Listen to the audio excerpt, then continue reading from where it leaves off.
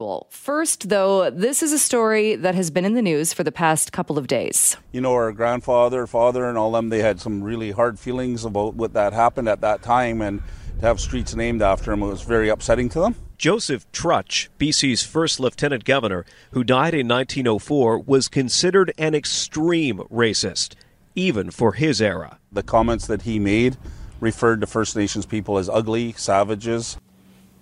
That was Jordan Armstrong, Global News reporter. He was covering this story yesterday. It's the idea of changing the name of Trutch Street in Vancouver because it is named after Joseph Trutch again, and you got a little bit there, a bit of a glimpse into his past. But how easy or how difficult is it to actually change a street name? Let's bring on Vancouver City Councillor Adrienne Carr to talk a bit more about this. Councillor Carr, thanks so much for being with us.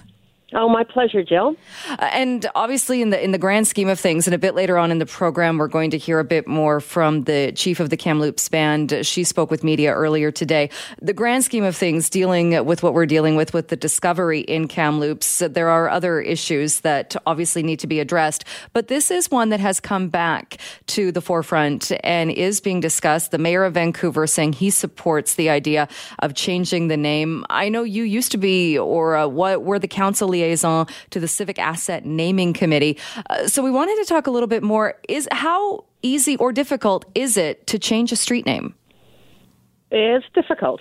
It's difficult because obviously street names are used by so many people and so many services, including all the emergency services, the postal services, and, let alone everybody's getting mail and everything else from a personal level.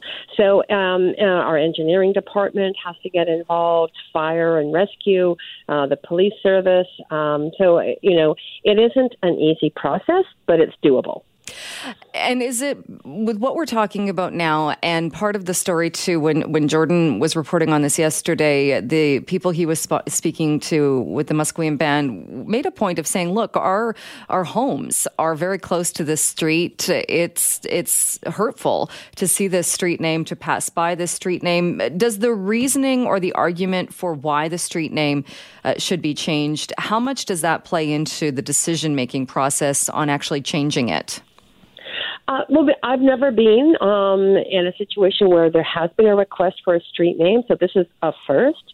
But for me, I'm putting this in the context of the fact that our city, Vancouver, was the first city in Canada to declare itself a city of reconciliation.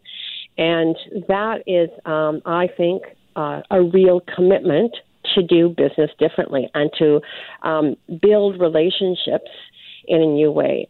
And as we're seeing, through the Black Lives Matter movement in the United States and really the rise of Indigenous concerns and issues, there is a really important point now where we have to rethink some of the decisions we've made in the past.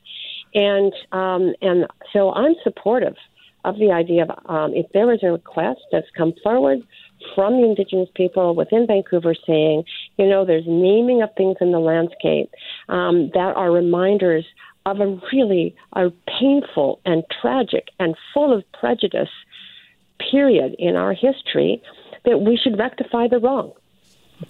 Is it different when we're talking about this, though? Like you said, it is a difficult process to change a street name. And I understand, too, I don't want that to come across as to suggest that the inconvenience of people that live on a street is anywhere the same as the hurt that has been caused by the people whom the street is named after. But is there something else? What came to mind, and again, this is in no way the same, but I remember when they wanted to change, I think it was Abbott Street to Pat Quinn Way, and realized actually changing a street name is a hugely complicated issue. So they kind of put it over top and made it a symbolic street name dedicated to that person. Do you think, is there a way to do this without forcing everybody on the street to change their address, to have land titles have to change, to kind of set that ball in motion and open it up so any other number of streets might also then be changed? I'm not going to be able to answer that question because I think the grievance is really coming from the Aboriginal community within Vancouver. And so I think that any kind of motion that might come forward to change the street name is going to start with discussions with the Musqueam, Squamish, and Tsleil-Waututh, whose lands this city is on, and traditional lands that were unceded. And so, I would look to guidance from them, their elders, their leadership, discussions within their community, sharing that information and their perspective with us as a city, and then to move forward, working through the actual bureaucracy of changing a name. And that would mean everything from, consultation with engineering, and as I said, police, fire, emergency services, postal services, etc. And you're absolutely right too, land title office. Is it the right way to go? Let's have the discussion first. If the request is made and the decision, and I would respect the decision of the Indigenous people here in our city, that then we work through the process. Maybe, somebody can start figuring out exactly how that, what the steps are to that. It's good to know what that process is, how much time it might take. But we start first with, is it the right decision to make, given we are a city of reconciliation, given the hurtfulness that has been experienced by Indigenous communities historically and even present day? Make the decision, work through the process. And so in your time then on that council committee, and you mentioned this, so it never came forward or you're not aware of other requests made to change street names? Well, the Pat Quinn Way you already raised, but there was a solution because it was a new name, not the change of it was a new name, and it was to be for part of the street. How it came up in terms of that particular circumstances, it's very, very, it was stated to us it's very difficult to have a continued street partially changed in terms of its name. And so the resolution was found in terms of just putting the name on the street signs, as you've already noted. In this case, I'm going to seek the guidance, first of all, of the people involved who want the change, and as to what would be the best solution, and then from emergency services and all the other agencies, what the challenges are and how difficult it might be. But sometimes, Jill, things are difficult because they haven't been done before, or because they're complicated and they might take a long time. But it shouldn't mean that we shouldn't pursue it. If there's a right end goal, I would hope we could find a way that is less difficult to get there. But if it is difficult, so be it. And I would imagine, too, if we're looking at this, part of the reason maybe that we haven't seen this happen in the past is because it is so complicated. It seems like the process to something like take a racist name off a school or another building or something like that is far easier. Mm-hmm. Oh, yeah, for sure. For sure. You're just talking about, signs on one point on the ground, not on a continuous, in a continuous path with many layers of agencies that rely on that kind of naming. So, of course, this is going to be more complicated. But as I say, just because something is complicated doesn't mean you shouldn't pursue it, and doesn't mean that there can't be, a decision made that it is the right thing to do. Therefore, we just have to figure out how to do it in a sort of less difficult way. So how do you see this coming forward then, with the mayor saying he supports this idea? I think he said he was going to bring a motion forward. The motion would come to council. What would be the process at that point? It would be assigned, I would imagine, to the Civic Asset Naming Committee. Right now, we are just in a stage of reconstituting our committee. So the terms, which are 2 years for people to volunteer to sit on one of our advisory committees, that term, all those terms just ended. There's just been a new set of appointees to these committees. So we haven't had the first meeting of the new set of volunteers serving on the Civic Asset Naming Committee. That's coming up soon. And we haven't changed at this point any of the liaisons, so I'm assuming I'll still be a liaison to that committee. But when we have the first meeting, I'm sure it's going to be number one on the agenda.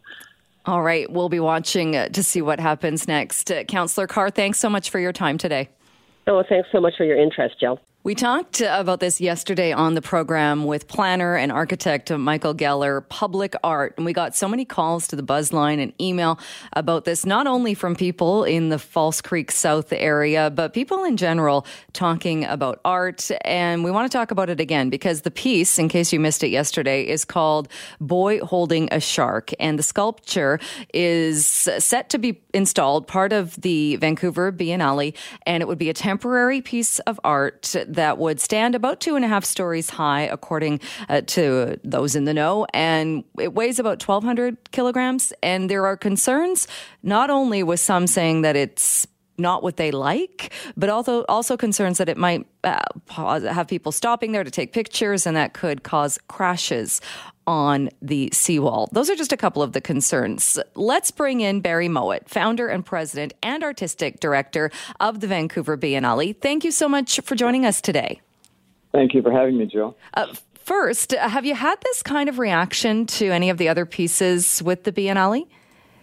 Almost every time, yes. There's always been a reaction somehow where neighbors don't want this installation that they anticipate in their front yard or backyard. So how do you deal with that when you have people that come out and say, wait a minute, nope, this doesn't fit here? Well, that's a part of the process that's going on right now, is that the City of Vancouver has and we've had to distribute within the bylaws within 2 blocks of where any installation is going in to every household, information about the installation, and they then have the rights to respond to city and such. And so it's been a bit more active this time because a couple of individuals have taken it on personally, have gone out there and actually put posters and such with misinformation, interestingly, and missizes and other data, encouraging people to stop this installation from occurring. But the process can continue through to June 14th, and then the city public arts group will review all the comments and such and make a determination from that point. So what's the misinformation? Because that was another reason I ran by there on Wednesday. And like you said, I saw the posters and there were actually a few people gathered around and they were talking about it. So what is the misinformation that's being circulated right now? At one point, they actually created a little poster which they put on site, which I saw the other day when I was there. And the poster didn't show the full height and image of the work. So they had indicated that it was 28 feet high. In actuality, it's for a matter of a few feet. It's about 25 feet, and it's not the full height of the boy with holding shark. It's actually 2 parts. The lower part is like a lighthouse or like a big buoy that would be out floating in the water, and that's approximately 15 feet high. And then the boy, who is approximately 9.5 feet high, is on top of that. So the boy is not the 28 feet high that they were suggesting or such. So, and that's the new image that we just actually went out there and we reinstalled yesterday at the site, that current information. Okay. Is it possible they were adding the height of the piece of the seawall where it's going to stand, and that the actual place where it's being located is elevated? That's possible. It's possible.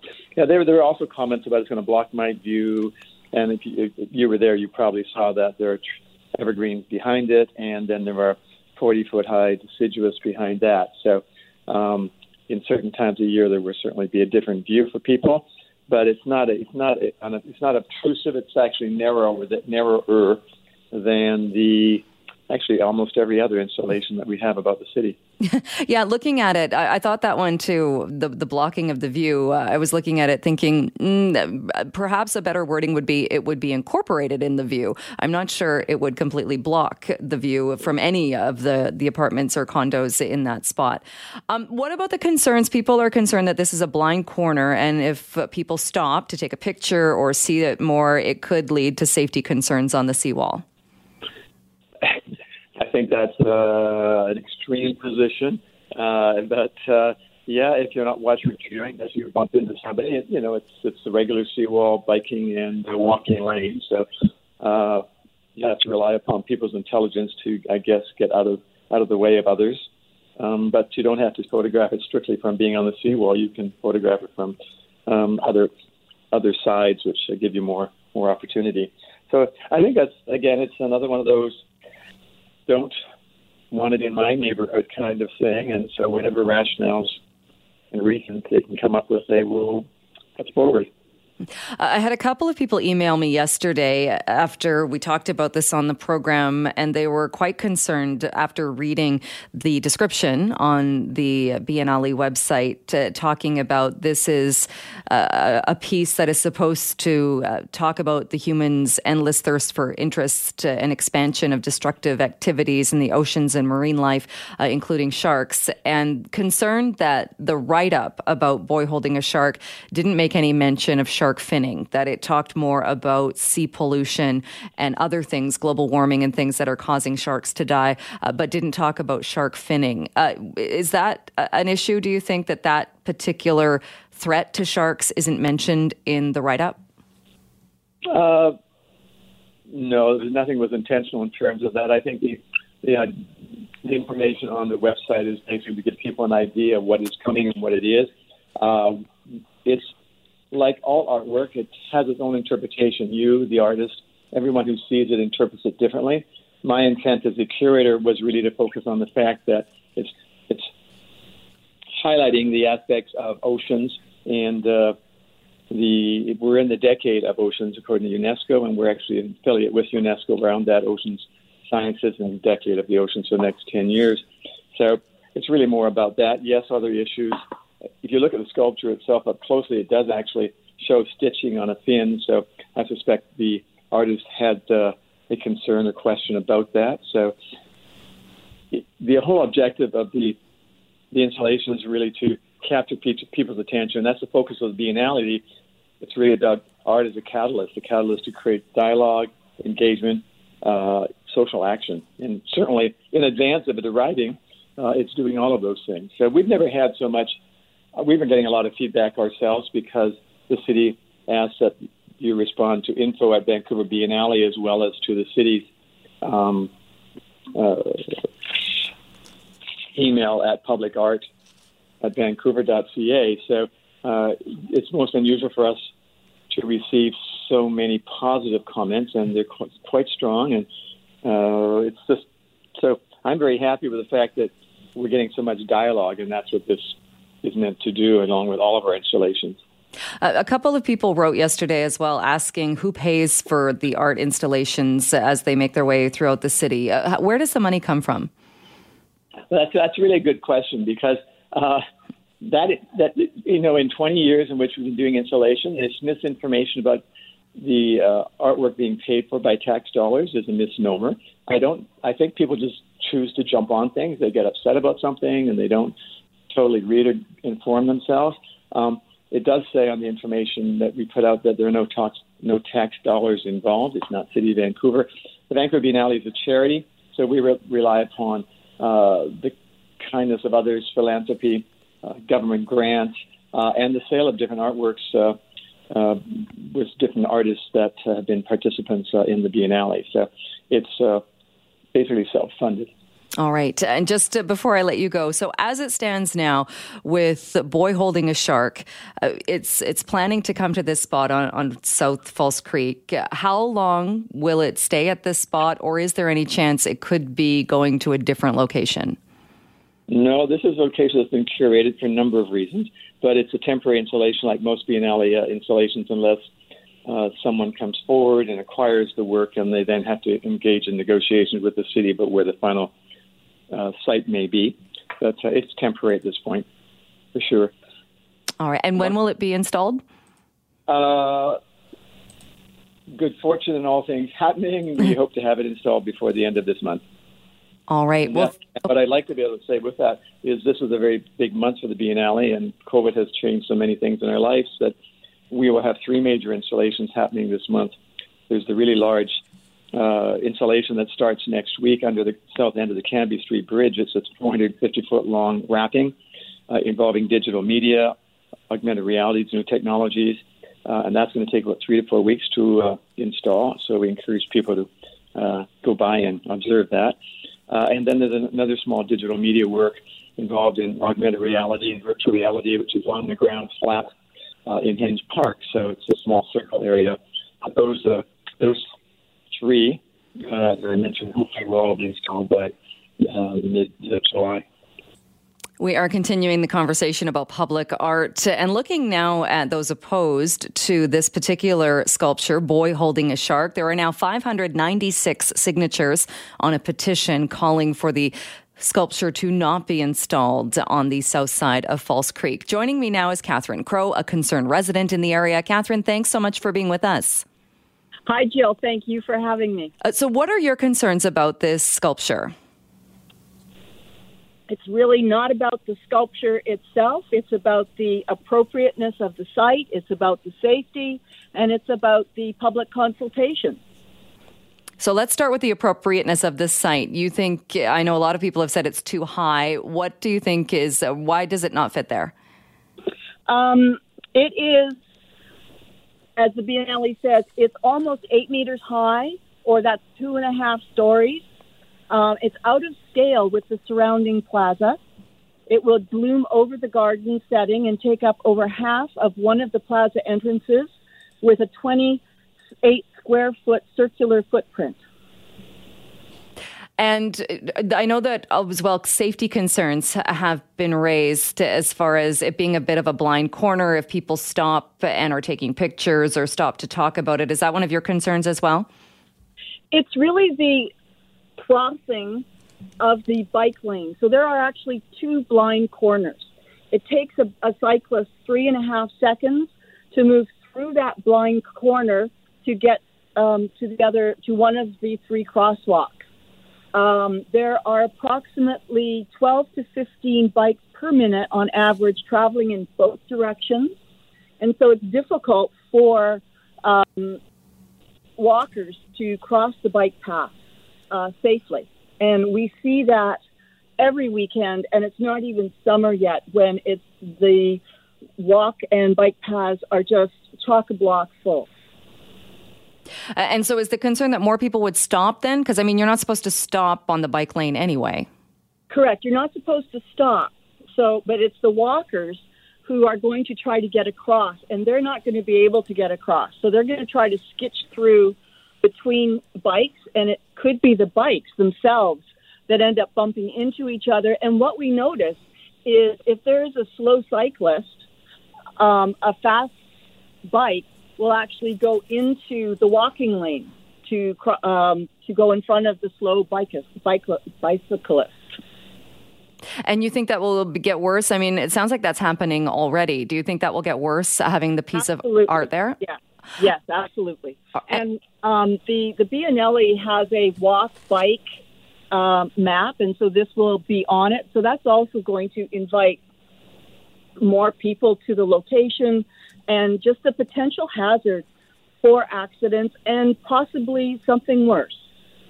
And you also talked about consultation and a lack of consultation. I mean, one of the arguments could be that these are temporary art exhibits. They come and go, and it's not like they're putting in a permanent art exhibit there. But what kind of consultation would you like to see? The city asked for the sandwich board, which was put up. The sandwich board has no photo of the proposed sculpture. The city asked the BNLE to put flyers in the residences from Pacific Cove over to Canby Street Bridge. That seems to have happened, but in a very scattered way. Henley Court, which is beside us to the east, to my knowledge, received no flyers.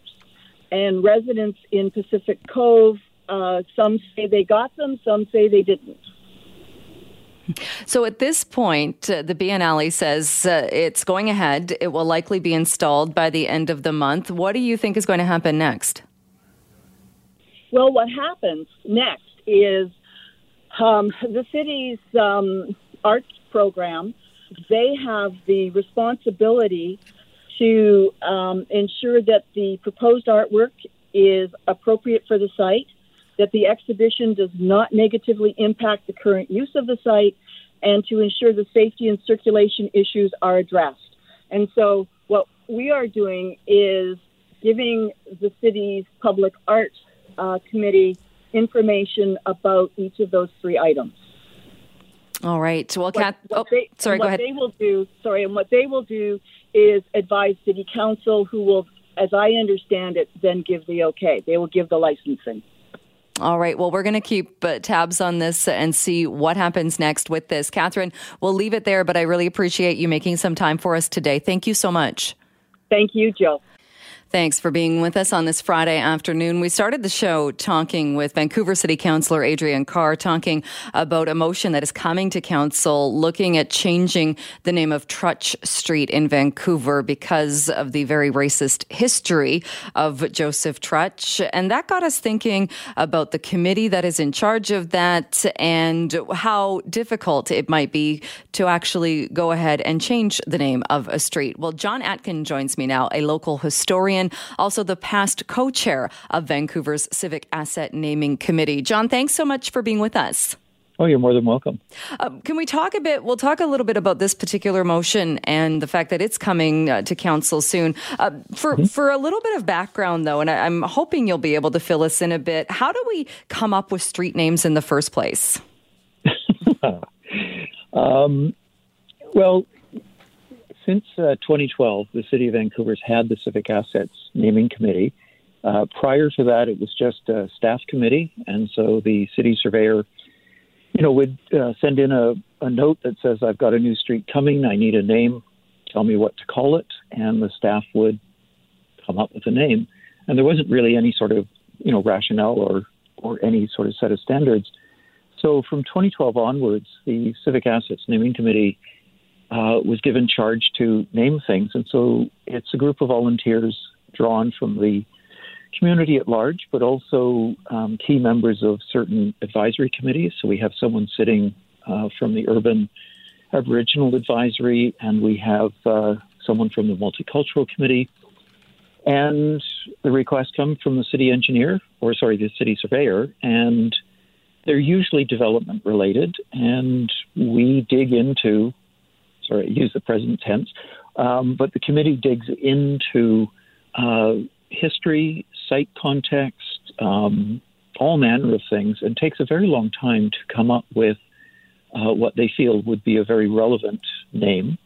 And since the committee's creation, diversity has been right up at the top of the list. And so we have provided the first South Asian name on a city asset, the first Chinese-Canadian name on an asset. The Parks Board beat us to it with Sunhop Park just a few months prior to one of our things. And so, diversity is sort of the lens that names get created through. But it's a very long and detailed, and I would say very thoughtful process that the committee goes through. I would imagine, because now even if you had a list and a short list of names, there's going to be, I would think, some pretty hardcore vetting that goes in to make sure nobody anywhere is going to be offended, or if there isn't some hidden meaning or it means something awful in a different language, and so many things to consider.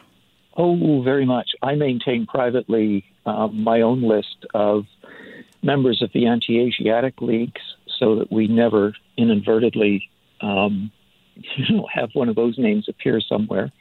And there's a lot of checking and digging that you go into. And you really strive to be as detailed and careful as possible.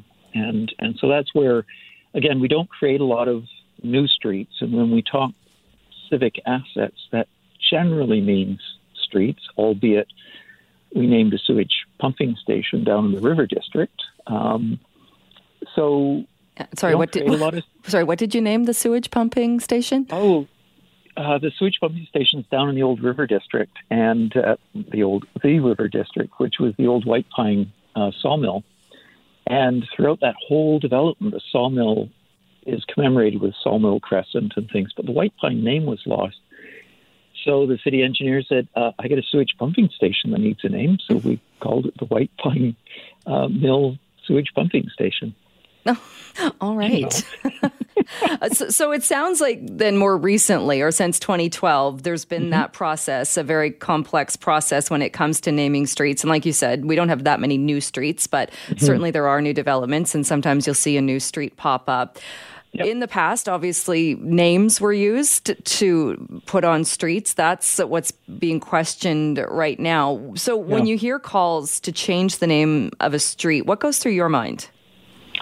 Well, I think, the first thing that goes through my mind is that we have to understand that anything that we do in Vancouver is through the colonial lens. I mean, the city is a colonial construct, so we're adding stuff to someone else's place. And so we have to view it through that lens first.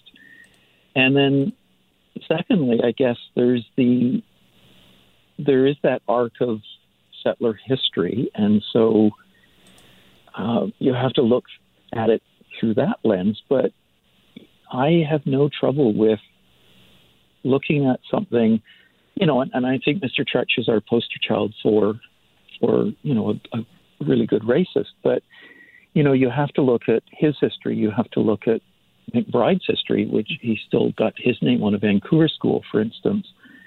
And, you were mentioning a variety of different names there earlier in the program, from Smythe and various things. And I think you really have to take a deep dive into their past and take a really serious consideration about, what is this city? What does it represent? And maybe it needs a different lens, no matter how difficult that change might be. I think it's something that we should certainly be taking as a serious sort of change of attitude to this place, because, to just sort of say, well, Trutch is there and, it's really difficult to rename the street. Well, it is, but Trutch is the last of a number of provincial names actually set by the provincial government, because that was their property, and they'd subdivided it and were going to try and sell it prior to the city of Vancouver being created. And so Trutch is the last of those names commemorating government officials. So it can be difficult, and it is an incredibly complex process.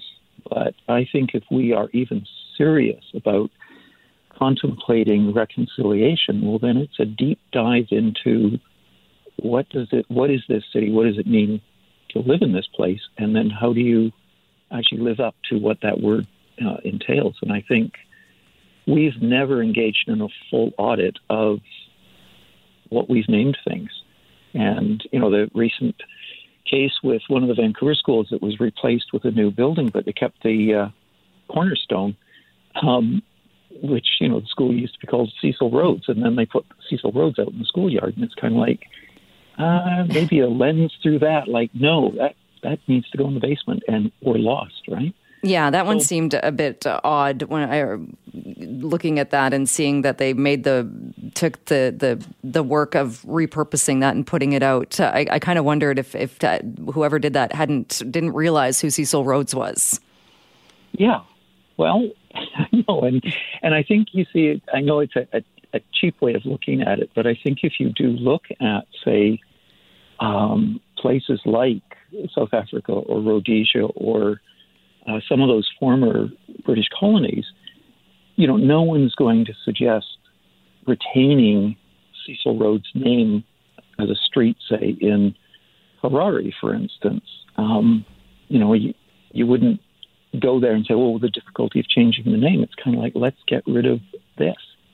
And I think that's where I think we have to start is what's on the streets, who are they, and what were the actions? And if the actions are very significant, like Trutch's or McBride's, because we get a park named after him as well, then I think reconsideration and serious consideration, and not punt it off into, let's review and assess and come up with the possibility of some engagement, because we've done that for far too long anyway. Let's just get on with it and really dig deep and come up with some serious actions and actionable actions, I think, is the key. Do you think part of the reason, though, or perhaps the whole reason, that when we've talked about this in the past, that's exactly what's happened, is we'll talk about this, we'll have a committee to talk about this, we'll have all of these conversations, but in the end, nothing really changes because it is a huge inconvenience for anybody that lives on these streets, for actually changing the name, and with the idea, as you mentioned, with all of these other streets too, whether you're talking Robson Street, Smythe Street, all of these other streets that people will have an issue with, saying if you're going to change Trutch, then you're going to have to change all of these other streets too. Oh, very much. And I think one of the key concerns I have with the mayor's motion, as laudable as the idea is to make a formal, sort of declaration that we need to change that, is that I would hate to see the motion made, the motion passed, everybody goes, yay, we've done some action, because where does that motion go?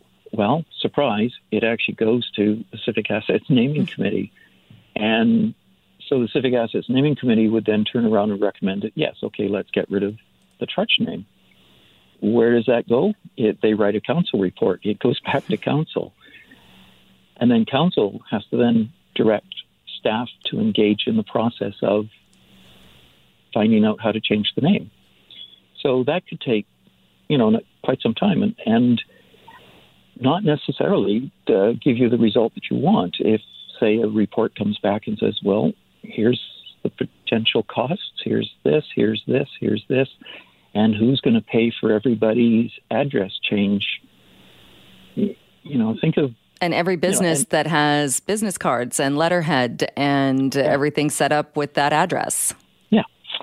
So if you're serious about this, then you have to find that remediation. You have to find that whole process of, yes, we're going to do this, and we are going to do it as a city to rectify our existence in a colonial construct and be dead serious about it. And there is a renaming policy that council passed a few years ago, the previous council, albeit with zero input from the Civic Assets Naming Committee. But again, it's sort of that circular loop, because 75% of the folks that live or work on the street can request a name change, but it comes to the Civic Assets Committee to review, and if they agree, they send it to council. But then that's where the process disappears. And so, if we're going to engage in this, then I think we really have to engage in it in a manner that is really meaningful, but it's that deep dive into what does it mean to be the city of Vancouver on the traditional territories of the three nations that we acknowledge. And I'm not sure just passing a motion because of the results that have shown up from Kamloops are horrific, but it shouldn't be a total surprise to everybody. And the knee-jerk reaction shouldn't be to change one name on a city street. Because I think, as you've noted, in the names that you've brought forward, we've still got a street named for Jerry McGeer, who, the mayor of Vancouver, who should never have anything named after him. In fact, his statue sits in front of City Hall, and that would be one of the first things I'd want removed. So there's a real re-examination of the city and how we mark things that I think we need to engage in. All right. I know we're going to continue having these conversations. John Atkin, we'll leave it there for today. Thank you so much for joining us. Okay. Well, you're more than welcome. Well, as BC's restart plan moves forward and we get closer to being in a position where people are traveling more freely, checking out different neighborhoods, maybe different parts of the province, getting back to farther away places, you might be thinking about booking an Airbnb. Very popular for a lot of people, but Airbnb has released some new guidelines. Well, the existing, the disruptive gatherings guidelines, they have announced the extension of the party ban, and that ban is going to be in place until at least the end of summer of this year, summer of 2021. This was a ban that was brought in August of 2020, and it was aimed at stopping the spread of COVID-19 and really stopping people from breaking the rules that are and were in place. Joining me to talk more about this is Nathan Rotman, Airbnb policy team member for Canada and the Northeastern United States. Thank you so much for being with us. Thanks so much for inviting me on today. Wanted to talk a little bit more about the extension of the party ban. So this is people, as it sounds, gathering, having parties at Airbnb. What exactly does this extension, what does it involve? So, we all know that during COVID, the COVID pandemic, that there have been, specific restrictions, and we still expect our guests to follow those restrictions. But in addition to that, we put in place a party ban actually in advance of the COVID restrictions back in the fall of 2019. And this party ban basically continues on through at least to the end of summer 2021. Basically, what it does is ask people not to host events in listings on our platform. We already prohibit our hosts from advertising their space as a space for events or gatherings of any kind. But especially during COVID, we've decided to extend that on even further. And how will it be enforced as far as how will you make sure nobody's doing this or breaking this rule? Yeah, it's a good question. So there's a couple of tools we have at our disposal. The first one is obviously is that we monitor very closely what's going on the platform, and we stay in close touch with our host community. But in addition, there's a number of other tools we've put in place that help to prevent parties above and beyond just telling our guests about these rules. The first one is a neighborhood support line. If you go to airbnb.ca/neighbors. You can report if you're a neighbor and you believe that there's a party happening in a short-term rental on your street, in your condo. You could certainly report that to us so that we could follow up. There's a phone line as well as a kind of online form that people can fill out. Further, we actually piloted in Canada in January of last year an initiative that's been expanded throughout the U.S., the U.K., France, and elsewhere that restricts any guests under the age of 25 from booking an entire home listing within a close proximity of where they live. That we found that there was an over-indexing of folks under the age of 25, and so that policy has proven to be fairly successful for us. Because with the rules, too, that one's a pretty clear one and makes sense. But with the rules changing as far as if we look at BC and the reopening plan where we are allowed to have, I think right now it's 5 people you can have in your house. You can have more people if you're outside. Does that make a difference then? Would that be considered a party if you were renting an Airbnb, say, and you were 2 people and you had 3 guests over? So our limit is 16. But we still, we do advertise to our hosts and guests what the local public health restrictions are. So those take precedent over or anything on our platform. So our 16 guest cap on reservations remains in effect. But that's really for me and my sister and her children traveling together to, a mountain town and enjoying a trip together, when that's available, not for the purpose of having a party after graduation or something like that. Right. What are the punishments then if somebody, say, does get caught breaking this rule? What happens? So we actually, back late last year, we went through a manual review of listings and actually removed quite a number of hosts listings where they had continued to allow gatherings of some kind following this rule change from the year prior. Guests who don't adhere to the rules can be removed from the platform and not be permitted to use the platform again. There's been some litigation in the U.S., hasn't happened in Canada, but certainly we monitor this very closely. And if people are causing a nuisance in a neighborhood where our listings operate, that's not good for the platform. It's not good for the communities where we operate. And our platform is built for people to enjoy a neighborhood and to go and travel. And what we're finding is certainly this summer, at least the travel trends we're seeing out of the United States at the moment, which we assume will follow here, is that people really want to see their friends, see their family, and really get out of cities and enjoy reconnecting with people they haven't seen in some time. Yeah, there certainly is a lot of desire, especially, or even if it is just in your own province, getting a bit out of your area. So it sounds like then, if somebody was to break these rules, does it fall more to, is it the person who books and they break the rules, they may be banned from the platform? Or is it also if a host goes and books out, is allowing parties, is knowingly booking people that are breaking the rules, could that host be kicked off the platform? Absolutely. And we did this manual review last year. I believe there were about 40 in Ontario. There was a number in Quebec, in Alberta. We went through some manual reviews where there had been an over-indexing of problems in the past and reviewed that. It hasn't been an issue that's been reported to us much in Vancouver or in British Columbia, but certainly in the rest of Canada, it's something that we've had to deal with more. So we monitored that very closely, but absolutely, hosts can be removed, guests can be removed, both, especially if they're not adhering to the community standards that are in place. All right, but do you know if that's happened at all? And if you don't, that's fine. But do you know if that's happened at all in BC? I don't know in BC specifically. I don't know in BC specifically. Sorry.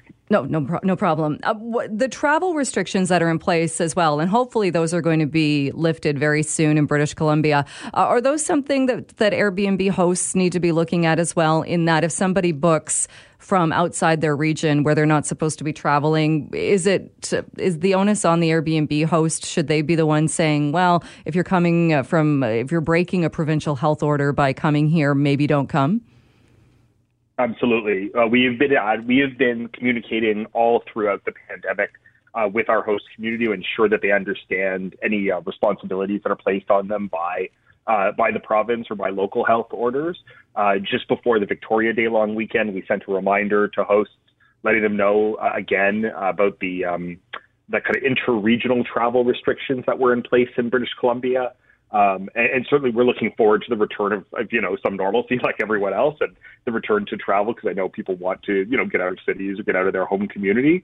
But all throughout the pandemic, we've been in very close touch with our community, even offering a full cancellation policy at the start of the pandemic, when this was all new and a surprise to people, to ensure that people didn't feel like they needed to travel because they had a strict cancellation, if they were in an event where they were going to lose money by not traveling. And so we ensured that there was an option for everyone to be able to cancel at the outside. And is that still in place? As we have seen the rules change, and the rules do tend to change based on the COVID-19 numbers, and is that still in place, that people, even if somebody has a strict cancellation policy, that people can get their money back? It's not in place right now. I mean, it's up to the hosts to set their own cancellation policy. At this point in the pandemic, I think a lot of people are aware that there's a moving target in terms of what the rules are from day to day, and we ask people to stay in close touch to monitor that. I'll be honest, I was walking down the street here in Toronto just the other day with my dog, and ran into a friend who said that they had a host cancel on them just recently for an upcoming booking because the restrictions were going further than they had originally expected. So hosts are being really responsible about ensuring that they can that they're supporting their guests as well, because they want to see these people return to their communities at some point when it's safe and allowed again. And just to go back to the party ban that has been extended, so it's been extended through at least to the end of this summer, the end of summer 2021. What happens at that point? We'll be reviewing the policy. I mean, we're always reviewing these policies to look for what is the best way to ensure that there is as limited as possible nuisances or the use of the platform for instances that it's not meant to be used for. For instance, Halloween of last year, we actually banned all one-night bookings to prevent any kinds of behavior that wouldn't be allowed, especially during COVID, but also on our platform generally. We had a similar-ish policy on New Year's Eve 2021, where we were reminding hosts and guests, or reminding guests of the rules that were in place. So we'll keep reviewing that and updating our policy as time goes on. But at some point, it would be nice to have people be allowed to gather in small numbers in listings in certain settings again. All right. I think a lot of people would agree with that. Nathan Rotman, we'll leave it there for today, but thanks so much for joining us to talk about the policy. Great. Thanks so much for having me on today.